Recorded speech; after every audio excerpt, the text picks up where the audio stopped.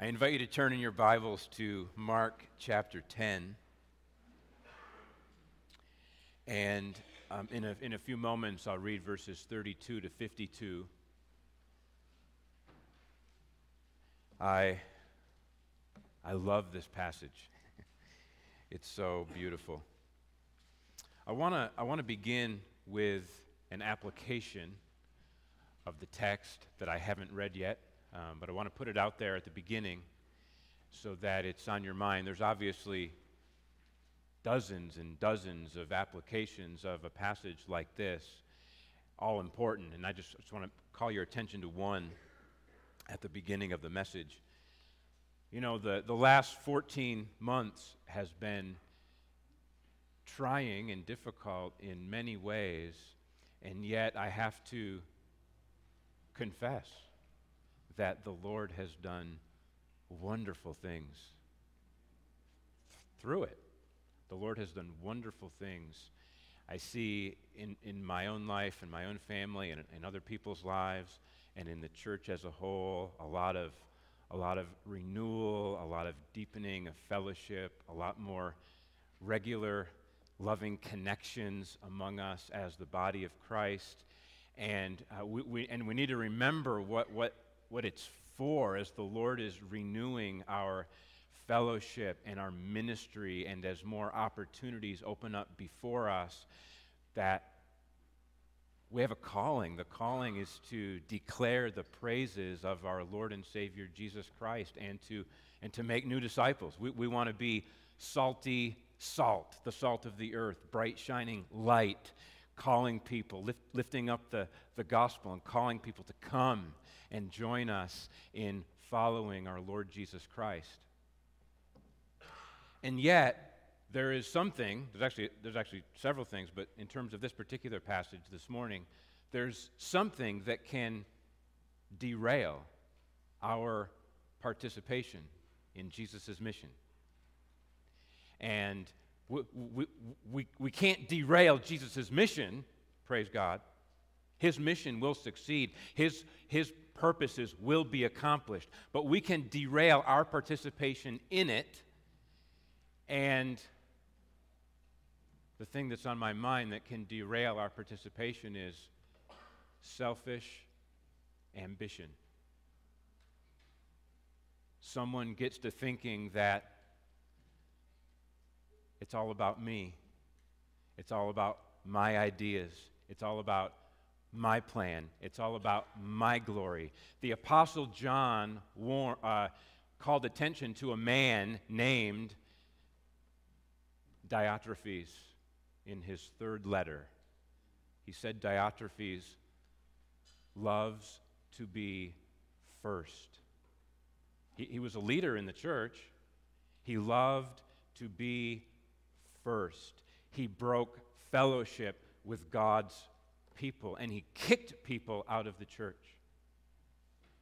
Selfish ambition derails megachurches and small churches, big ministries and little ministries get derailed because someone has to be first. And so with that in mind, I want to read verses 32 to 52. This is the Word of God. And they were on the road going up to Jerusalem, and Jesus was walking ahead of them. And they were amazed, and those who followed were afraid. And taking the 12 again, he began to tell them what was to happen to him, saying, "See, we are going up to Jerusalem, and the Son of Man will be delivered over to the chief priests and the scribes, and they will condemn him to death and deliver him over to the Gentiles. And they will mock him and spit on him and flog him and kill him. And after 3 days he will rise." And James and John, the sons of Zebedee, came up to him and said to him, "Teacher, we want you to do for us whatever we ask of you." And he said to them, "What do you want me to do for you?" And they said to him, "Grant us to sit, one at your right hand and one at your left, in your glory." Jesus said to them, "You do not know what you are asking.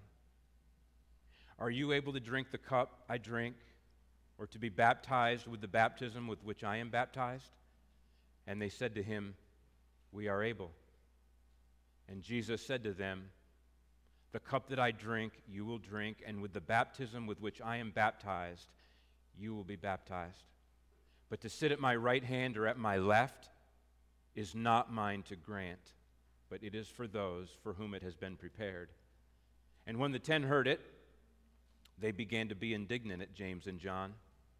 And Jesus called them to him and said to them, You know that those who are considered rulers of the Gentiles lord it over them, and their great ones exercise authority over them. But it shall not be so among you. But whoever would be great among you must be your servant, and whoever would be first among you must be slave of all. For even the Son of Man came not to be served, but to serve, and to give his life as a ransom for many. And they came to Jericho. And as he was leaving Jericho with his disciples and a great crowd, Bartimaeus, a blind beggar, the son of Timaeus, was sitting by the roadside. And when he heard that it was Jesus of Nazareth, he began to cry out and say, Jesus, Son of David, have mercy on me. And many rebuked him, telling him to be silent. But he cried out all the more, Son of David, have mercy on me. And Jesus stopped and said, Call him. And they called the blind man, saying to him, Take heart, get up, he is calling you. And throwing off his cloak, he sprang up and came to Jesus. And Jesus said to him, What do you want me to do for you? And the blind man said to him, Rabbi, let me recover my sight. And Jesus said to him, Go your way, your faith has made you well. And immediately he recovered his sight and followed him on the way. This is the word of God, and it is for our good. Let's pray. Father, as we are addressed by you through this passage, I pray that you would give us ears to hear and a heart to understand and to be transformed by the instruction and the example of our Lord, in whose name we pray. Amen. So what I want to do, I want to walk through this passage in 4 parts, and then after that, call your attention to 3 very important applications for us.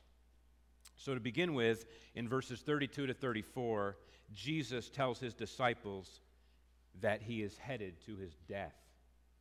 They're on the road, Jesus and the 12 apostles and a larger group of people following him. It says they're going up to Jerusalem.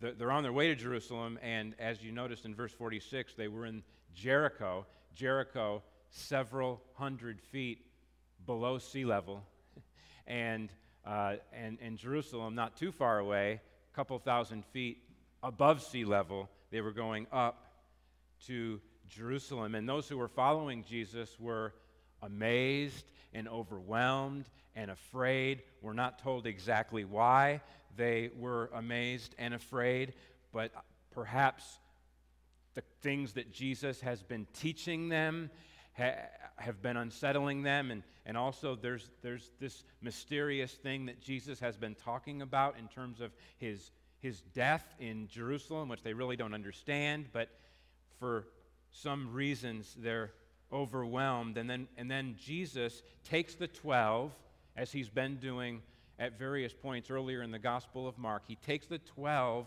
apostles aside in order to remind them a third time, right? He told them this in chapter 8, verse 31, in chapter 9, verse 31, and now again here, that he is going to be delivered over to the Jewish religious leaders. He's going to be delivered over on a human level by the betrayer Judas, but on a much deeper level, he's going to be delivered over by God the Father as the plan of redemption is brought to fruition.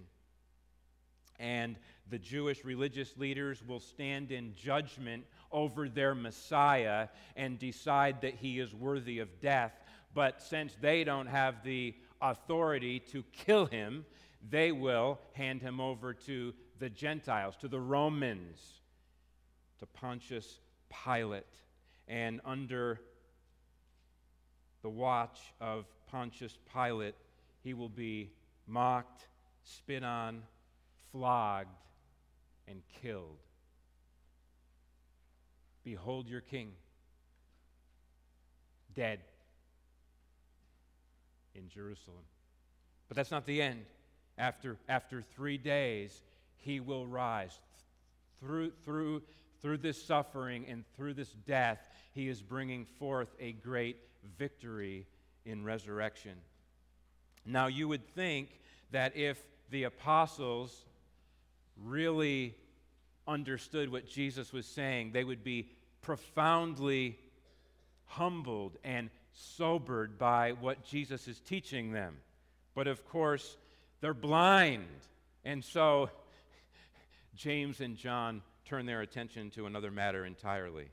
And this brings us to verses 35 to 41, which I summarize this way. James and John are full of misguided ambition, and the other disciples aren't happy about it. So James and John come up to Jesus in verse 35 and say, "Teacher, we want you to do for us whatever we ask of you." Now, Jesus invites us to make bold requests in his name. But bold requests in his name are not the ones that arise out of self-serving ambition. So Jesus says in verse 36, "What do you want me to do for you?" And then they tell him, "Grant us to sit, one at your right hand and one at your left, in your glory." James and John are thinking about worldly status, worldly power, worldly prestige and rank. If you have seen, and I'm sure many of you have, if you've seen a president of the United States delivering a State of the Union address, and as you're looking up to him, you'll notice that on his right there is the Vice President of the United States, and on his left is the Speaker of the House of Representatives. There's a pecking order, so to speak, within our federal government. Those are three pretty high officials. Or more to the point of this particular request, if you can imagine Jesus sitting in glory in his messianic kingdom, and there's this grand banquet hall, and the apostles have a special place. Well, James and John want to be right there, one at the right. That would be the place of highest honor, aside from the central figure. On his right would be the highest honor, and then on his left would be the next highest honor. And that's where James and John want to be. And Jesus says in verse 38, "You do not know what you are asking." How many times do we not know what we are asking when we are asking? See, here's the thing. And we've already been learning this, right?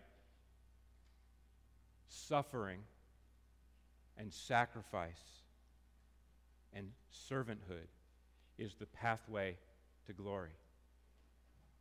It is the pathway to glory for Jesus and for all of his followers. And James and John don't understand this. If they really did understand it, their question would be radically different. Their question would be like, their request would be, "Jesus, since suffering and sacrifice is the pathway to glory, and we want to be right there with you in your glory, then would you grant us to be crucified with you, one on your right and the other on your left?" You see, that would show understanding. They have no idea what they are asking. They are forgetting about the fact that suffering and sacrifice is the pathway to glory. And that's what Jesus calls their attention to. That's why Jesus immediately turns to suffering. Are you able to drink the cup that I drink? Or to be baptized with the baptism with which I am baptized? These are metaphors that speak of the cup of suffering and the baptism, this immersion into suffering. Jesus is going to be overwhelmed with the floodwaters of suffering and death. And Jesus is basically saying to James and John, are you able to share in my suffering?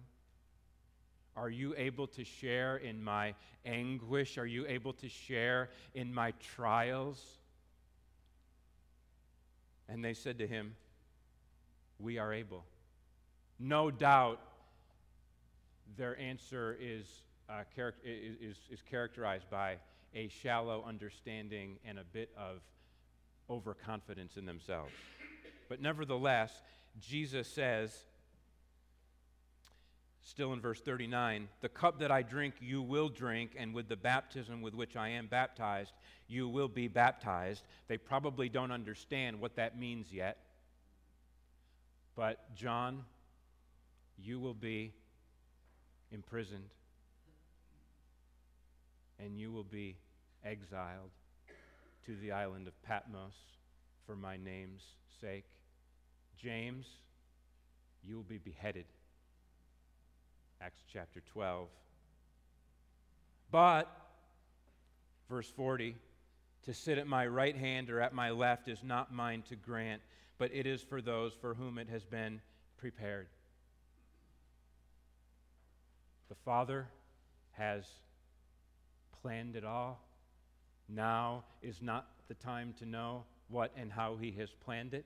Entrust the matter to him and get on with following me. Verse 41, and when the 10 heard it, they began to be indignant at James and John. Now, we've been reading along here in chapters 8 and 9 and 10.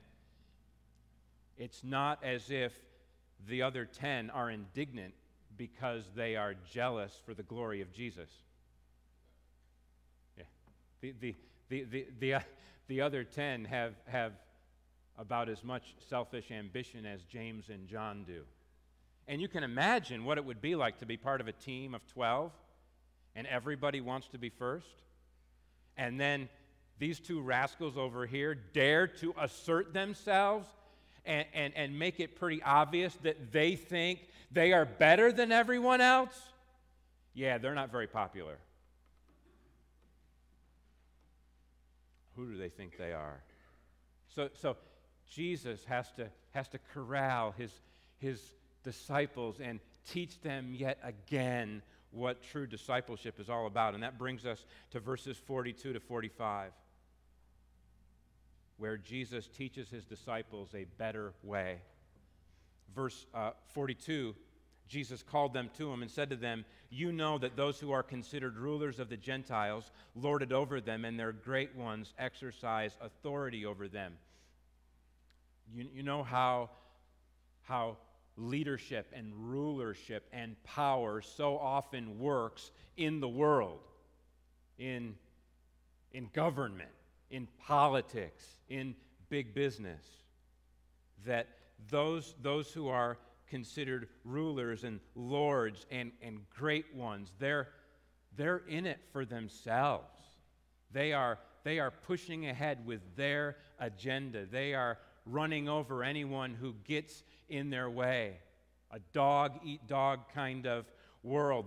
They're looking to enrich themselves and boost themselves at other people's expense. In fact, if in Ezekiel chapter 34, the Lord blasted the shepherds, the rulers of Israel, because they did not care for the flock of God's people. All they sought to do was to enrich themselves, to eat well and be comfortable and to be exalted at the expense of the sheep. They did nothing to care for the weak and weary sheep. And Jesus says, if you can see and understand the way that rulership and greatness so often works in the world, that is a picture of what you all are not to be like. It is not to be this way among the disciples of the Lord Jesus Christ. He says in the middle of verse 43, whoever would be great among you must be your servant, and whoever would be first among you must be slave of all. Do you want to be great? Do you want to be prominent? Do you want to be significant in God's sight? In reality, not as the world defines it. Do you want to be great and prominent and significant in reality, the way that God sees things? Then you must be a servant. You must be a slave. You must not go into relationships and conversations and meetings and difficulties where your agenda is to get your way, where your agenda is to manipulate things the way that you want them to go, where your agenda is to be the one who saves the day and gets the credit. Instead, you're to go into all those various relationships and responsibilities lowly, humble, with a desire to serve and help and bless and lift others up. And then, verse 45, one of the most beautiful verses in the entire Bible. Jesus isn't just telling us what to do. Jesus isn't just telling us how to live. He does it. He does it. For even the Son of Man came not to be served, but to serve and to give his life as a ransom for many. Jesus didn't come into the world looking for people to serve him. Instead, he came looking for people to serve, people that he could serve, people that he could lift up, people that he could help. He was building a kingdom not at the expense of others, but at his own expense. He bears the cost. And it says that he demonstrated his service by giving his life as a ransom for many. If you can think about this concept of ransom, imagine you have slaves, prisoners of war, criminals, and they have no life, they have no future, they have no freedom, they are captives, they are in bondage, and they need someone to come and pay a ransom, pay a price for their redemption, for their deliverance out of their captivity. And Jesus pays this price by laying down his own life and spilling his own blood as a ransom for the captives. We'll come back to verse 45 during the application. Now, let's go on to the final section, verses 46 to 52, which I summarize this way. A blind beggar is a picture of humble discipleship. They're in the area of Jericho, and Jesus and the 12 and a great crowd are walking along. On their way, ultimately, they're going to be heading to Jerusalem. And there's this blind beggar by the roadside who hears that Jesus of Nazareth is walking by, and he knows and understands that Jesus of Nazareth is no ordinary man. He's the son of David. He's the king who has come to rescue his people. And so he cries out for mercy. And then, echoing what the disciples had done in chapter 10, verse 13, do you remember?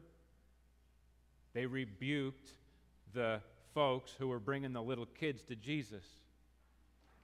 Messiah doesn't have time for y'all. Well, now another group of people decide to rebuke the blind beggar.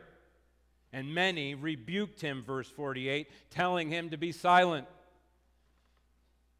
This blind beggar was nothing more than an annoyance to them. But the man was persistent, and he cried out all the more, "Son of David, have mercy on me." And don't you love verse 49? Everyone else would have just walked by and ignored this guy. And Jesus stopped and said, "Call him." That's grace. Jesus is the kind of Savior who notices someone that everyone else ignores, that everyone else writes off, that everyone else doesn't have time for. Jesus notices. Jesus pays attention. Jesus says, "Call him." And with great energy, being encouraged to come, he does indeed come to Jesus. And Jesus asks him, "What do you want me to do for you?" Does that question sound familiar? Verse 36, Jesus said to James and John, "What do you want me to do for you?" Well, we've got a self-serving request. They were full of themselves. The blind beggar was not full of himself. He just wanted mercy. What do you want? What do you want Jesus to do for you? Is what you want Jesus to do for you born out of being full of yourself, or born out of empty hands crying out to the King for mercy? The blind man says at the end of verse 51, "Rabbi, let me recover my sight." And Jesus said to him, "Go your way, your faith has made you well." And immediately he recovered his sight and followed him on the way. This is beautiful. Now, there's a couple levels of meaning here. On a purely physical level, the fact of the matter is that this blind beggar got healed. He was physically blind one moment, and Jesus healed him, and now he could see, and now he could put one step in front of another and follow Jesus on the road to Jerusalem. That's on a physical level. But I think Mark intends, and the Holy Spirit intends, for us to see it on a deeper level. Remember, I've said a number of times that this section that we've been looking at from chapter 8, verse 22 to chapter 10, verse 52, begins and ends with the healing of someone who was blind. And what is the problem with the disciples all throughout these chapters? They don't understand. They only see partially. Okay? We need Jesus to restore our spiritual sight. And here's the thing. The whole point of seeing, the whole point of seeing clearly, the whole point of understanding is so that you will follow Jesus on the path of discipleship. He followed him on the way. So that's an overview of our passage. Now I want to really call attention to what I think are three very important applications that flow out of this passage. Here's the first one. See. You need to see Jesus building his kingdom. And you need to see how he is building his kingdom. I skipped over a word in verse 33 that I want to call your attention to now. Jesus began what he said with the word see. See, behold, look. He wants his disciples to look. and understand what is going on. And they're evidently not understanding what's going on, but Jesus heals the blind. We need to see that Jesus is building his kingdom, and we need to see how he's building it. So go to verse 45. You see, 3 times prior to verse 45, Jesus has told us that he is going to die, that he is going to suffer. But now, for the first time in the Gospel of Mark, he tells his disciples why he's going to die. It's not just that he is going to die, it's his reason, his purpose for doing so. He is giving his life as a ransom for many. So don't miss the obvious. Jesus is building his kingdom out of a bunch of people who need to be ransomed. God's kingdom is not for the cream of the crop. It's for the riffraff, the rabble. Slaves, criminals, prisoners of war. There's this beautiful passage in 1 Samuel. I'm going to read just 2 verses. This is a great picture of what happened in the life of David. And so much of what happened in the life of David was an anticipation, a foreshadowing of what the Son of David would do, King Jesus, the Messiah. We read, David departed from there and escaped to the cave of Adullam. And when his brothers and all his father's house heard it, they went down there to him. And everyone who was in distress, and everyone who was in debt, and everyone who was bitter in soul, gathered to him. And he became commander over them. And there were with him about 400 men. And that physical reality depicts the spiritual reality. Jesus came for those in distress, for the beaten down, for the bankrupt, for those who are in bondage to sin and death, and for Jesus to drink the cup and to be baptized, immersed, overwhelmed with suffering and death was actually to drink the cup of God's judgment upon sin, the judgment that should have fallen on us. He drank that cup. He took responsibility for our liabilities, for our sins, for our transgressions, in order to satisfy the wrath of God, to satisfy the justice of God, so that we could be redeemed from the power of sin and from the power of death and from the power of Satan. And once again, we see that the kingdom of God is not for the self-sufficient, like the rich man that we learned about last week, who came to Jesus holding on to all his stuff, and he got sent away with no blessing from the Messiah because his hands were too full of his stuff. But here, now, this blind beggar comes with nothing to offer and receives mercy from the King. Jesus is building his kingdom through humble servanthood, through sacrifice, through suffering and death, in order to bring a sinful people into fellowship with the living God. You need to see that and let that sink in. Here's the second application. The key word is receive. Receive from Jesus. What I'm about to say in the next few minutes, I think, is one of the most important things I've ever said from this pulpit. Look at verse 45. For even the Son of Man came not to be served, but to serve. There's a lot of people in the world, including in the church, who have the assumption that their primary way of relating to Jesus ought to be doing things for Him.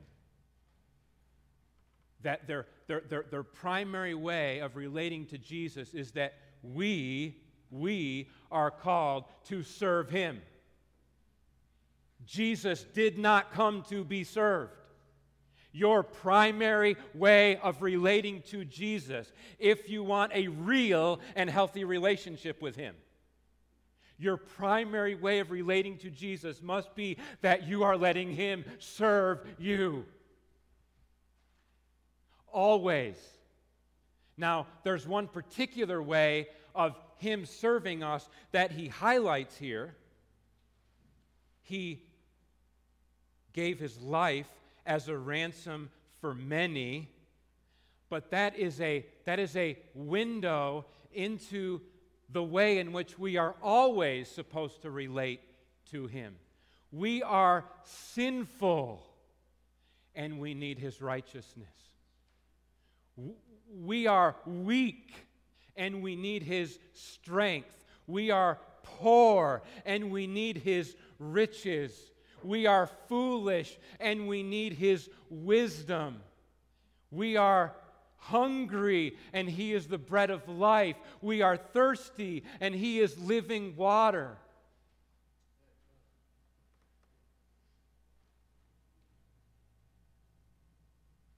And even there's a legitimate sense in which we can speak of our serving the Lord. What that means is that He's the master, and we're following Him. We're serving His agenda. We're serving His interests. We're following His directions. That's a legitimate way of talking about serving the Lord. But we need to understand that even in that, we are receivers. The New Testament says that if anyone serves, let him serve in the strength that God supplies.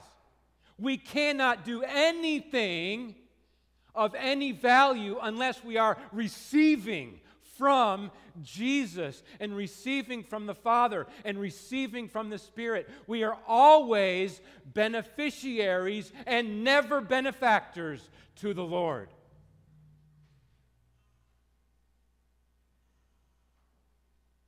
There may be someone in here this morning, and the primary way in which you think about relating to God is you doing things for Him. It's a dead end. That was the Pharisees' problem. That was the older brother's problem in the parable of the prodigal son. The older brother actually represented the Pharisees. Look at Luke chapter 15. The older brother's like, look at everything I've done, and you've never thrown a party for me. He didn't understand that the Father loved him. He didn't understand that all that the Father had, He gladly gave. And the older son ought to have lived in the bounty of the Father's generous supply. And he turned the whole thing into a game of earning. You will never earn anything from Jesus. Nothing. And there's nothing of any value that you have not received from Him as a gracious gift.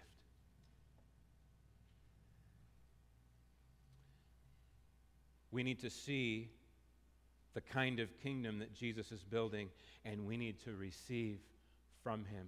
We need to come as little children, as blind beggars, and receive and continue to receive all that He has for us. Jesus is not building a kingdom on the back of slave labor. He's building a kingdom on His own back, on His own strength. He bears the cost. Come to me, learn from me.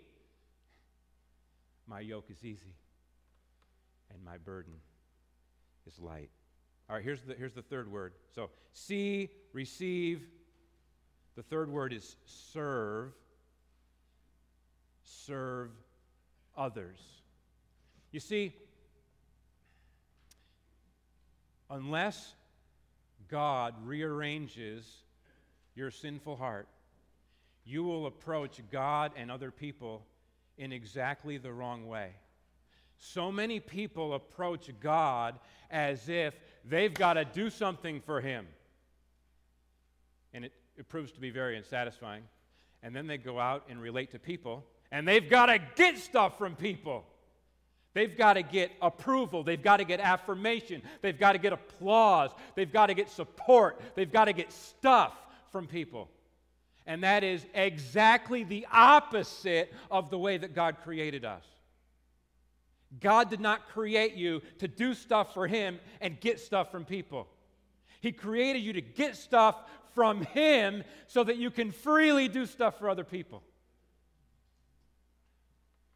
That's biblical Christianity.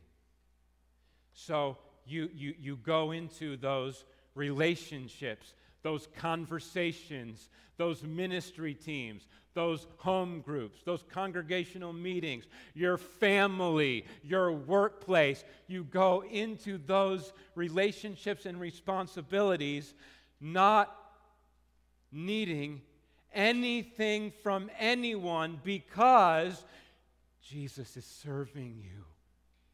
Jesus is supplying grace and mercy and strength and love and acceptance and forgiveness.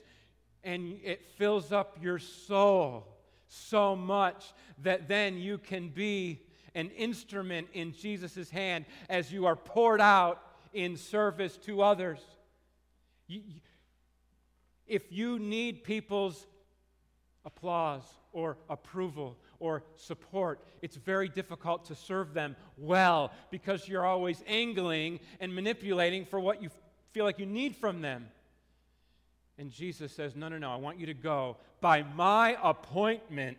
I want you to go into those spheres of relationship and spheres of influence, and there in those contexts, I want you to be my servant. I want you to look around and find out, who can you bless? Who can you serve? Who can you help?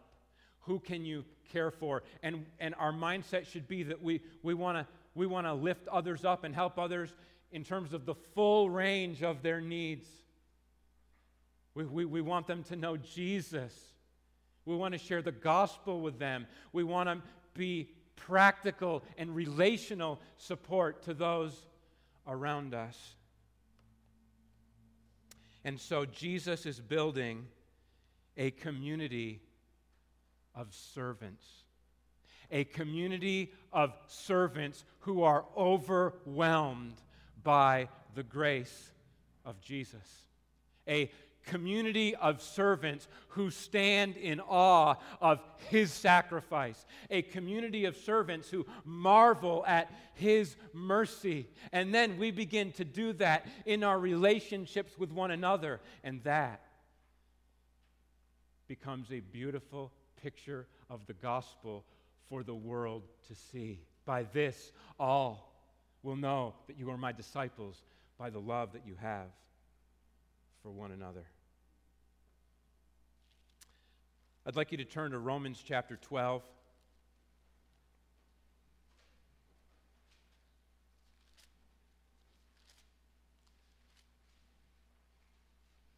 I'd like you to turn to Romans chapter 12, and I'd like you to stand up if you're able to.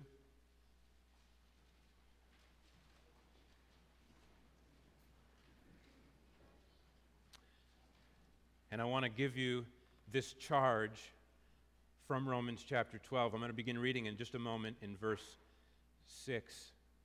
But I want you to think about it this way. In terms of Mark 10:45, Jesus is pouring grace and mercy into your life. And that's right where Paul picks up on in Romans 12:1 when he talks about in view of God's mercies as recipients, as beneficiaries of the overflowing, life-changing mercies of God. Now, I want you to go and serve. So let's pick it up in verse 6. This is love made practical through concrete acts of service, okay? Verse 6. Having gifts that differ according to the grace given to us, let us use them. If prophecy, in proportion to our faith. If service, in our serving, the one who teaches in his teaching, the one who exhorts in his exhortation, the one who contributes in generosity, the one who leads with zeal, the one who does acts of mercy with cheerfulness. Let love be genuine. Abhor what is evil. Hold fast to what is good.